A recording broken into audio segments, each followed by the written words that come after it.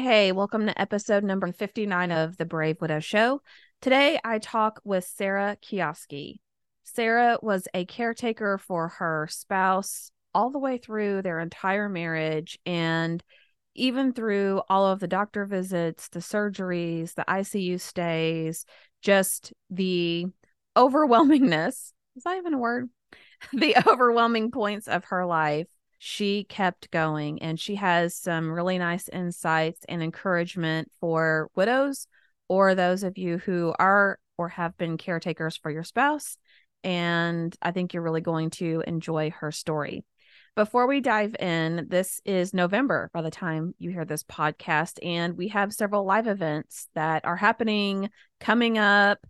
We always have our winter solstice event that is happening in December 21st. It'll be our second annual winter solstice event. It's in the evening, so if you're working during the day, you can still attend in the evening.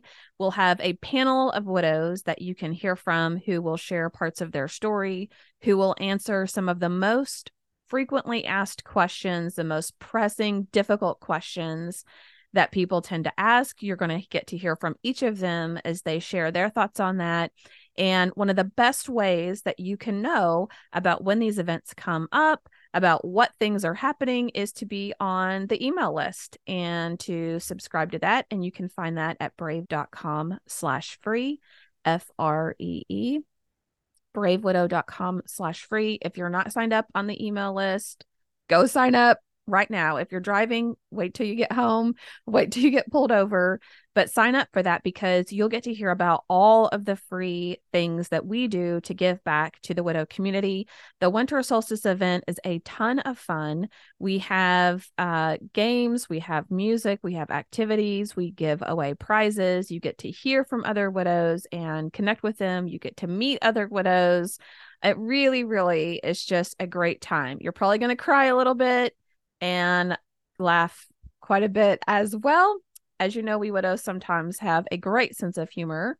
Some of us a little darker humor than others, but we have a great time. And the reason we do this on winter solstice is because Christmas time can really be an emotional trigger for people, or the holidays in general can be a really difficult time to get through, especially if you're in your first year or two and you're trying to navigate all the emotions with that. So we try to do something very special for widows. And I wish I could remember who gave me this tip on winter solstice. For the life of me, I can't remember who it is. It's not my idea. I wish I was that creative, but the concept behind hosting something on winter solstice is the longest night of the entire year.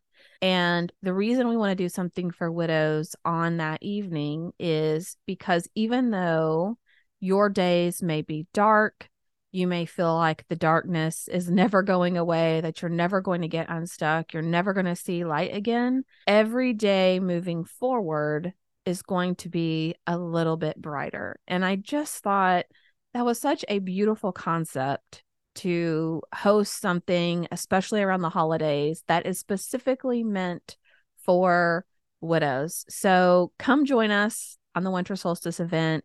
If you're not signed up, come sign up. Again, the best way that you can hear about all the free things, the live events, the community, what's going on, is to be on the email list. And you can sign up at bravewidow.com/free, and you'll get some free downloadables as well, some checklists, some courses I have out there, all kinds of things that you can use for free. You can share with a friend. They are out there for you if you go sign up. All right. Sara's story is really one of resilience and perseverance and just a wonderful humility and service to her husband. I think you're going to really enjoy her story and some advice that she has to share with you. Let's dive right in. Welcome to the Brave Widow podcast. I'm your host, Emily Jones. We help young widows heal their heart, find hope, and dream again for the future. Hey, everybody. Welcome back to another episode of the Brave Widow Show. I am here today with Sara Kioski, and I'm so excited for her to share her story and to talk about what her journey has been like and to share some of her insights and tips for some of you. So, Sara, welcome to the show and thank you for coming on today. Thank you for having me. Oh, yeah, I'm definitely glad to have you here. So, if you don't mind, if you would share for our audience a little bit about your background and who you are, then we can dive into your story wherever you like to start. Basically, I am a 40-year-old widow, soon to be 41. I've worked in the medical field for next to 20 or yeah, 20 years. Um, when it comes to my late husband, I met my late husband when I was 21 years old. Where did you meet him at? Oh gosh. Oh, no. I actually back then you had where people just like popped up on the internet on you. I don't even know where he grabbed me from. No clue, but he popped up and we had spoke for quite a few months. And then I had finally went, well, if you want to meet in person, I'll meet you. I met him, this is gonna sound horrible. I met him at a bar that I knew that I had multiple friends that worked the bar. So that's actually where I met him, and I met him on his 33rd birthday. Oh, So okay. Now, was this like AOL Instant Messenger, Yahoo chat room, like that it kind of a honestly, yeah, thing? it had to have been because I don't even know where he kind of popped up on the screen back then. I was so ignorant to really how they worked. Yeah. So he just kind of popped up across the computer screen and it was just small chat. And I'm like, okay, because I didn't use it back then.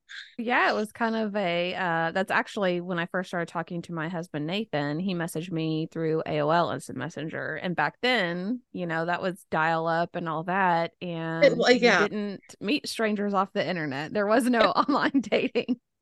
like a lot more common today. Yes. All right. So you were smart though. You're going to meet on your turf where you know Oh that you yeah. have allies in case, you something goes wrong or he's sketchy or whatever. So Oh, how was absolutely. how was that first interaction? Did he just like sweep you off your feet immediately or did it take some time to win you over? He was very quiet. He was very sweet. Like he was a very big man though. He was 6'2", he was 270, very built male. But which is so opposite of what I'm normally attracted to. He was just so quiet and reserved, but very polite at the same time. So it took a little bit, Yeah. but him just almost showing, I don't know, he cared. And you could just tell he was a genuine person. So it's probably what got me the most was that he was a very genuine person. Right. Okay. So how long did you guys date? Oh gosh. We dated, we met in February. We started dating in May. And then, so I was 21 then. And I'm thinking we got engaged a few years later and we had gotten married September 4th of 2010. Okay. All right. So you knew him quite a while before you decided to marry him. Oh, I was like runaway bride. Oh no. That was my own nerves. That had nothing to do with him. That was just me marrying. I mean, he was the one who always joked around. He'd always tell me, I'll never get married. We can live together, we'll have children, but I'll never get married. And I always told him, I will get married one day. Like, there's no way I will not get married. So if you don't want to do this, we'll just, we can quit this now. Because, I mean, children, marriage, it's things I wanted in life. And I know when his grandfather became ill, he actually had proposed to me the day his grandfather passed away, and he didn't know yet that his Oh, grandfather had passed away. And he was at the hospital every day with him. But his grandfather had always told his grandma if he marries anybody, it's going to be Sarah. And he found that out basically the same day that he had proposed to me that his grandfather had said that. So I don't know. Little things happen for a reason. yeah. Yeah. Sometimes those are nice, bittersweet memories that we get Yeah. to carry forward. So, Yeah. Like his grandfather knew for sure. yeah. So you got married in 2010. Yes. you finally stopped being the runaway bride. He finally agreed he would commit, and you guys got married. And what was your relationship like, or what were some of your favorite things about your relationship? Well, we're totally, I don't know, we're totally opposite spectrums. I'm very outgoing, just a center of the room type of person, where he was more reserved at home, just homebody. But there were things we absolutely loved to do together. We worked very well together. And he liked things that we found in common. Like he loved doing any of the Renaissance fairs. Like he would be 100% down for the balloon lifts that they have going on. He wanted to go and do. We loved camping. We loved taking our nephews camping. Anything that we could do together in those areas, we did. And there's definitely the passion for animals we both had together for sure. We fostered many dogs and we had a dozen goats. We had over 60 fowl. We had 5 dogs. We had 3 chickens. It was, you Wow. know, it was or 3 chickens, 3 cats. So it was like the love for animals too that we, bonded over. There's a lot more than that, but we did have a lot of common areas as opposite as we are too, but we balanced each other very well. Yeah. Yeah, I think in a lot of ways it's true that opposites do attract, and that helps. I was always a very rigid planner type of person, and Nathan was like total opposite. So I'm a that little can bit, make yeah, it was kind of the same way.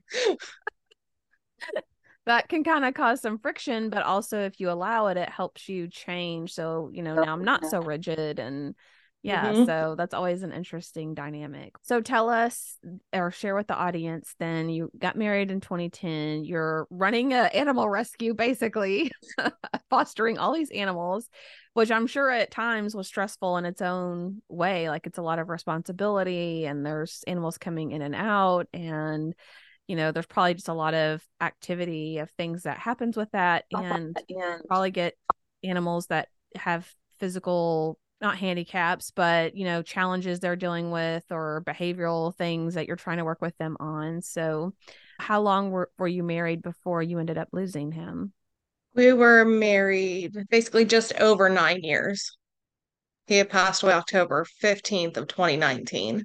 Okay. But I will say, before we even got married, he was diagnosed with a condition called gastroparesis. And I know many aren't too familiar with it. It was extremely rare when he was diagnosed with it, but it's basically a paralyzation of the stomach.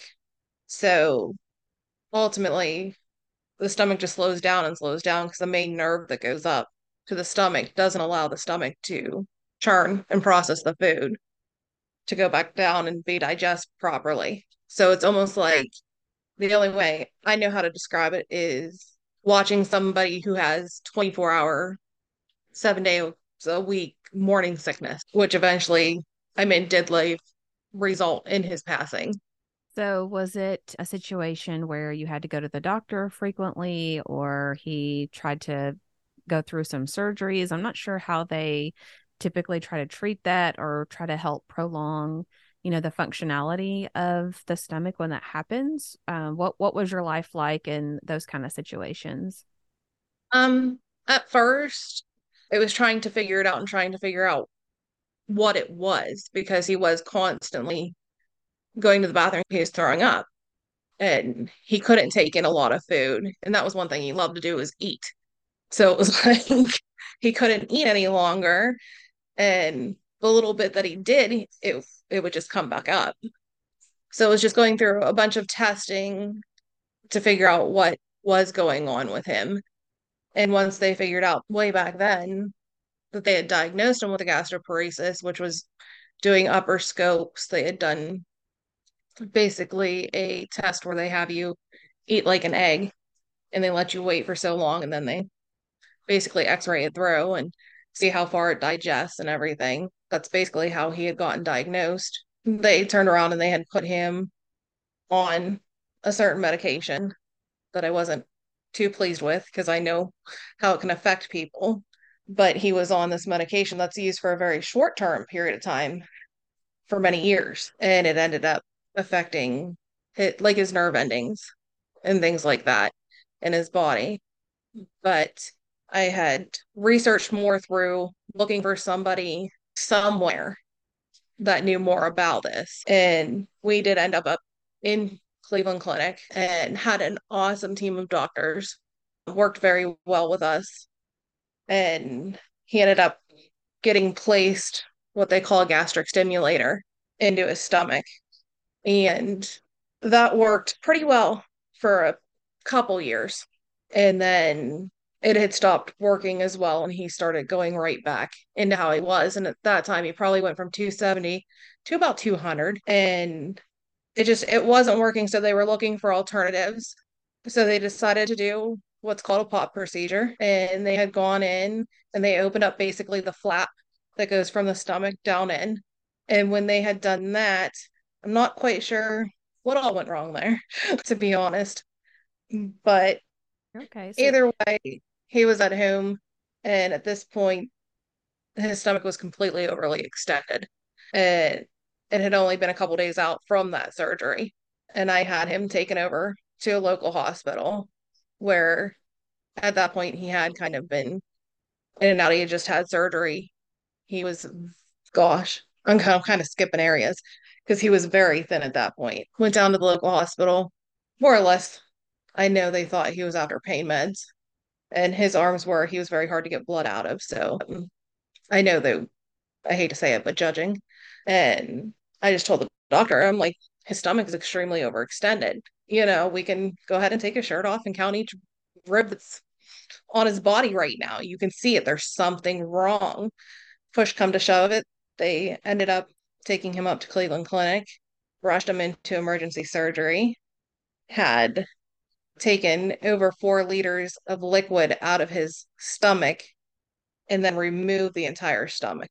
He was then, I'm going, put on life support. He did allow me to know before anything happened that he wanted to fight it, that he didn't, whatever they had to do, let him do it. He didn't want to be taken off. If he had to be on life support, he wanted on life support, which made it much easier on me. I already knew his wishes, but he had been on life support for a period of time. Were able to take him off.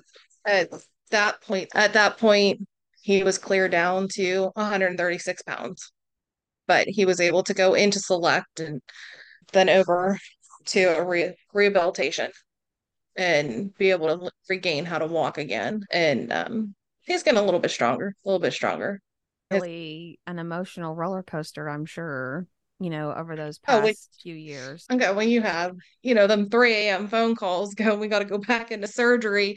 If we have to remove, part of the esophagus, can we use this other part of the body to put here? I never thought at the age of 36 I'd be making, or I should say 35, like, life or death decisions for my husband. Yeah. So And it kind of sounds like there for a while you felt like you were really having to advocate for him, like bringing forward, something's wrong, have to do absolutely. something. So that, Absolutely. At least I'm lucky enough to know some of that medical background, to know, you know, I guess without looking at a doctor going, I've done this for 20, X amount of years, how to use certain vocabulary so they know you're not ignorant to the subject.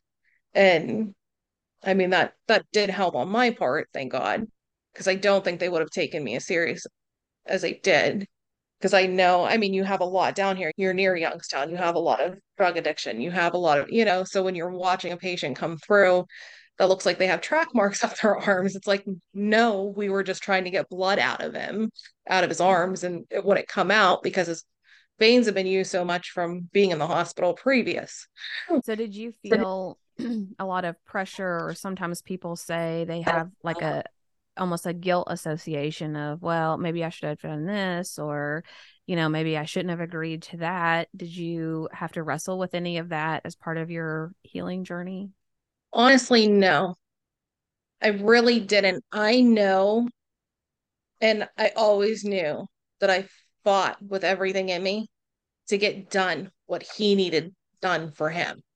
I mean, in between researching, calling, just anything and everything that I possibly could. If there was any type of doctor, anything new that I had heard. And like I said back then, the knowledge of gastroparesis was so little that it was hard to find things. But also that team of doctors were just excellent, absolutely excellent. They knew it. There is no cure for it. They knew the steps with it. Everybody's different. Everybody's different with gastroparesis. They don't know what causes it. They don't know, an underlying to it. So there's no right answer for everybody. It's everybody's individual body. Okay. Well, that's great that you had such peace and confidence knowing that you did everything that you could. I think that's wonderful, even though you probably felt like you really had to push for certain things or ask more detailed questions than maybe the average person would know to ask or be curious about. Did you feel at times, especially towards the end, I know a lot of times that widows, when they're the caretaker or they're the person like supporting their spouse through that, they feel burnt out or overlooked, or because so much focus is on their spouse, sometimes that's also a difficult part of the journey for them. Did you struggle with any of that? I feel so blessed in a sense because I almost want to go, no. I guess I had such a routine and day in and day out was the same. And I mean, of course, there were different little things that came up along the way, but you keep going. And I guess in my head, it was always, this is what you do. This is what you're meant to do. When I married him, this is what I signed up for. This is my rule. This is what I'm going to do. I had many people tell me I needed to slow down, that I needed to stop, I needed to breathe. And I wouldn't. And I didn't think it was, I guess you can say fair to him because this was three different occasions in ICU for drawn out periods of time. Um, I looked at it as he was going through so much more than I was.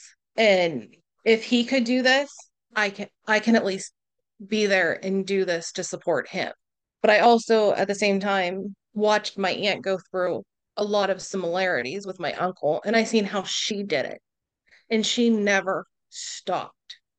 So I almost want to say I drew a lot of strength from seeing what my aunt went through with my uncle to be able to go through what I went through with him.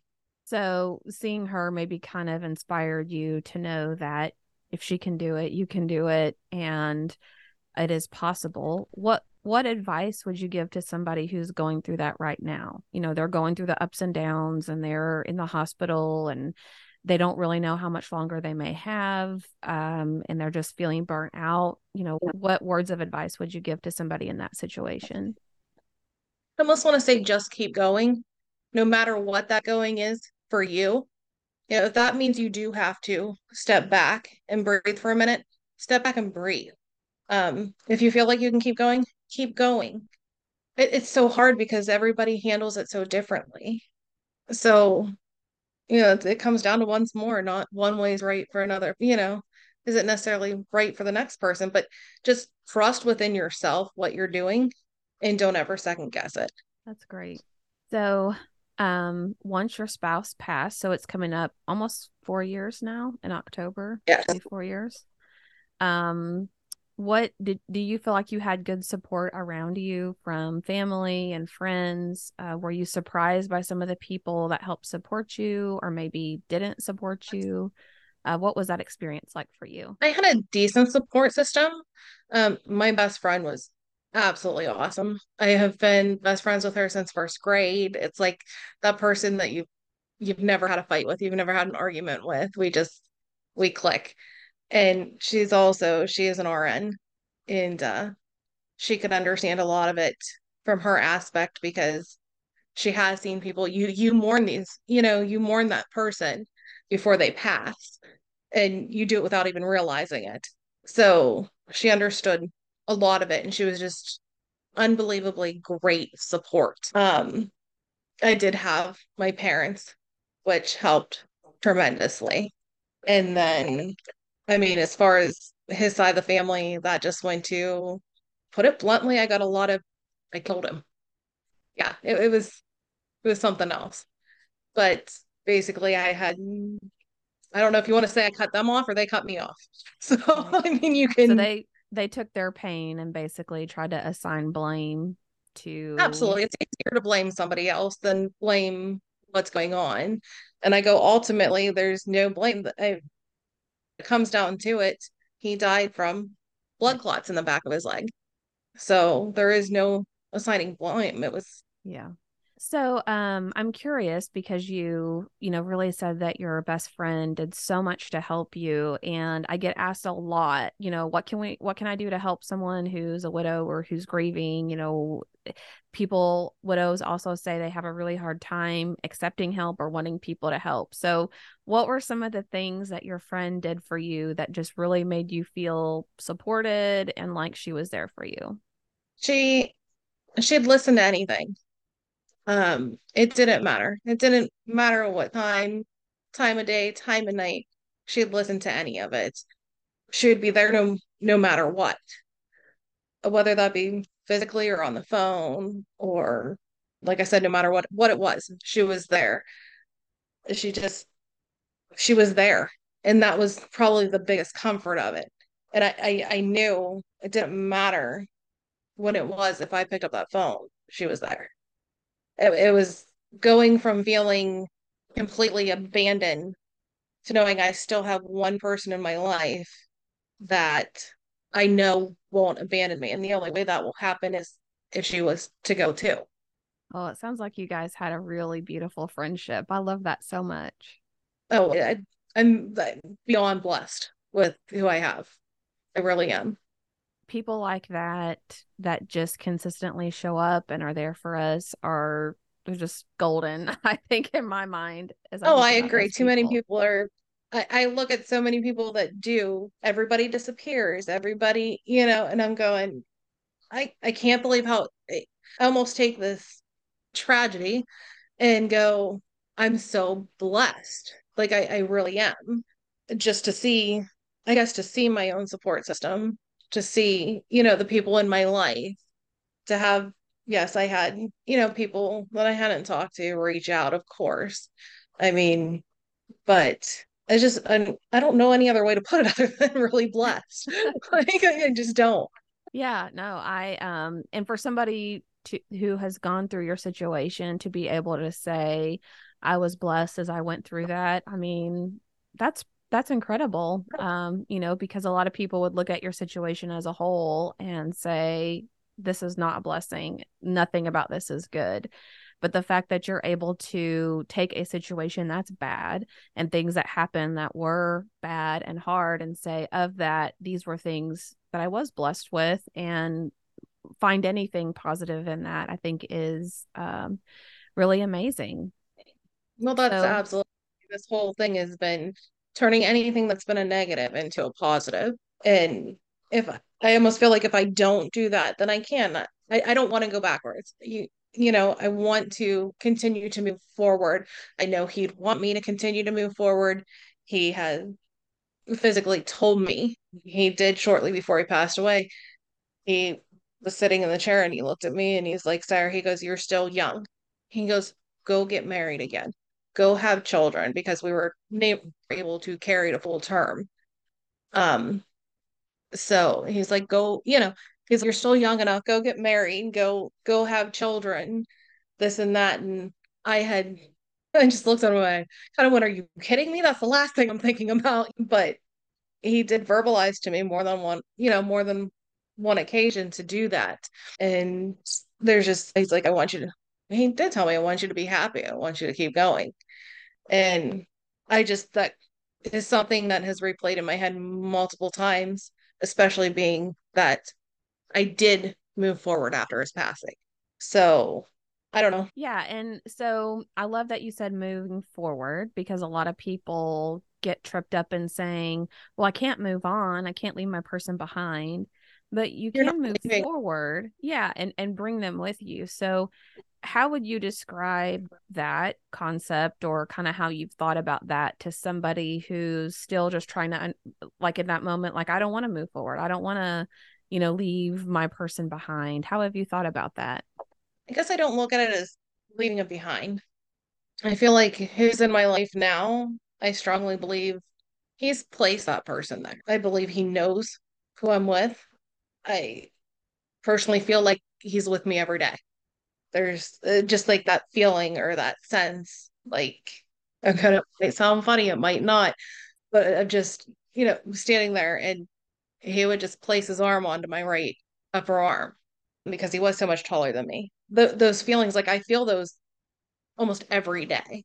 Like, and it's just weird. I feel that presence. I feel like he's here. I don't think the man will ever leave me. I just don't. And I feel like a lot of things, maybe it's just wishful thinking. I don't know. But I feel like moving forward, he got, I want to say guides it. Well, yeah, I mean, I think that you said it well, that you're kind of carrying his spirit and his essence with you forward. And however you want to acknowledge that he's there with you, whether it's, feeling that he touched you or that he's influencing your journey or, however that looks for you, that you're viewing it as you're kind of on this new adventure, this new part of life. And it's not that you love him any less or you've forgotten about Oh, him, absolutely. but he's still with you. Yeah. Well, that's it. I don't feel like I'm replacing him. I don't feel you will never replace that person. And it's like every relationship is individual. Every relationship, you know, is not the same. So I guess it's just I think when I talk to other people that are widowers, it's almost getting over that guilt feeling. And if they can get over that guilt, they can seem to try to move on. Yeah, there's a lot of guilt and grief. I think I did a live event not that long ago, and I want to say I listed like 6 or 8 different ways that people really struggle with guilt and grief. And it's just such a common thing. And I'm glad that you're not caught up in that. And I really try to work with people to get over that hump and to be able to Yeah. move forward, because if not, that's a heavy burden to carry. Oh yeah. And yeah, and I think of guilt is really like guilt implies malicious intent. That's something we learned through grief recovery method. And um 99% of us had no malicious intent toward our spouse. So No.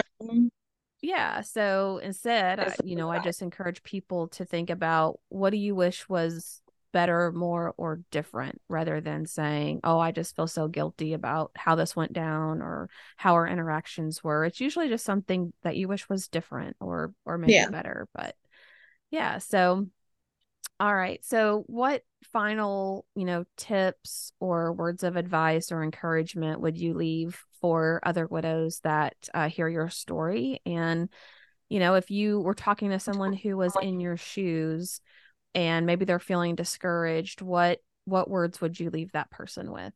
It would be to just keep moving forward. But, there becomes times that it's okay to trip or, take a step back, but just try with everything in you to keep moving forward in life. Awesome. Thank you, Sarah, so much for your time today and for just being open and sharing your story and helping to encourage and inspire other widows that are out there. I really appreciate you coming on today. Oh, thank you.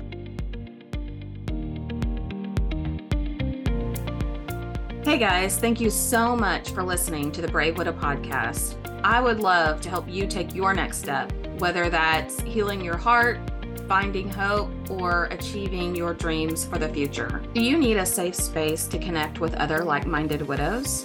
Do you wish you had how-tos for getting through the next steps in your journey, organizing your life, or moving through grief? What about live calls where you get answers to your burning questions? The Brave Widow membership community is just what you need. Inside, you'll find courses to help guide you, a community of other widows to connect with, live coaching and Q&A calls, and small group coaching where you can work on what matters most to you. Learn how to heal your heart, find hope, reclaim joy, and dream again for the future. It is possible. Head on over to bravewidow.com to learn more.